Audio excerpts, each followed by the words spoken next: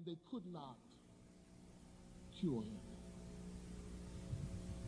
That question haunts me sometimes because it is, or that statement haunts me because it is a challenge as well as an assessment of the church. It's true this morning in all the places we have come from. I brought my son, my daughters, to your disciples, and they could not cure them. As a matter of fact, this whole chapter 17, has two paradigms of paralysis, or two postures where the church has launched itself into a place of paralysis. The first is in the opening part of the 17th chapter. You remember it. Jesus took the disciples up to the retreat on the mountain. And it was a big time. The Spirit came up with great power on the mountain that day. And it was such a wonderful thing that the Bible says that Jesus summons out of the annals of history the prophet and the lawgiver, Moses and Elisha. And up on the mountain, they had a powerful time. It was such a great time that one of the disciples, Peter, James, and John, were there. Peter was so overcome by it that Peter said, let me tell you, let's concretize this inspiration and build 3 Mount Tabernacles up here, and let's stay up on this mountain. And unfortunately, that is where the church is often. Up on a mountain somewhere, shouting, disengaged with the pain of the valley. Too many of our churches today have made the goal of worship simply the decibel level. How loud can we make it? How much can we jump?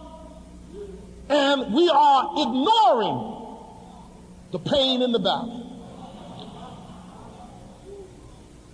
We become praise-centered. We have a paralysis of praise. It look like we're doing something, but we ain't doing nothing.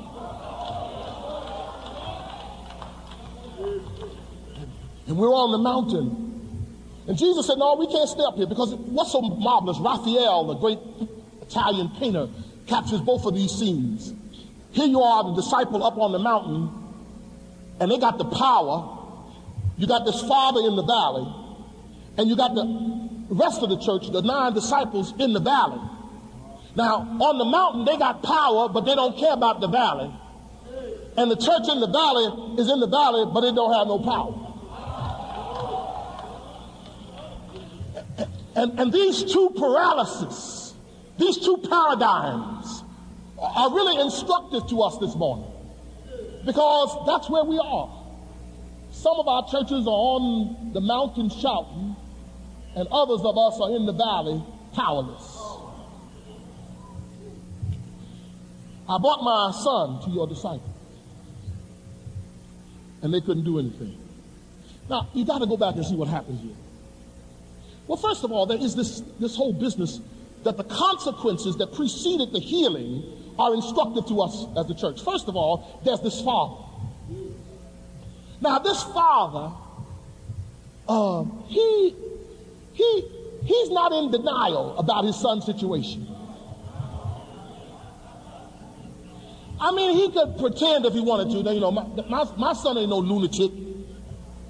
My son doesn't try to do himself in. But this daddy is not in denial about his son's situation.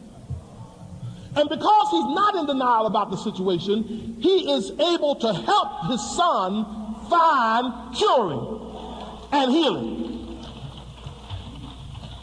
And if the black church is going to be a tool for healing in the African American community and in the global African community, in the diaspora, if we are going to be an instrument for healing, we cannot be in denial. Our sons and daughters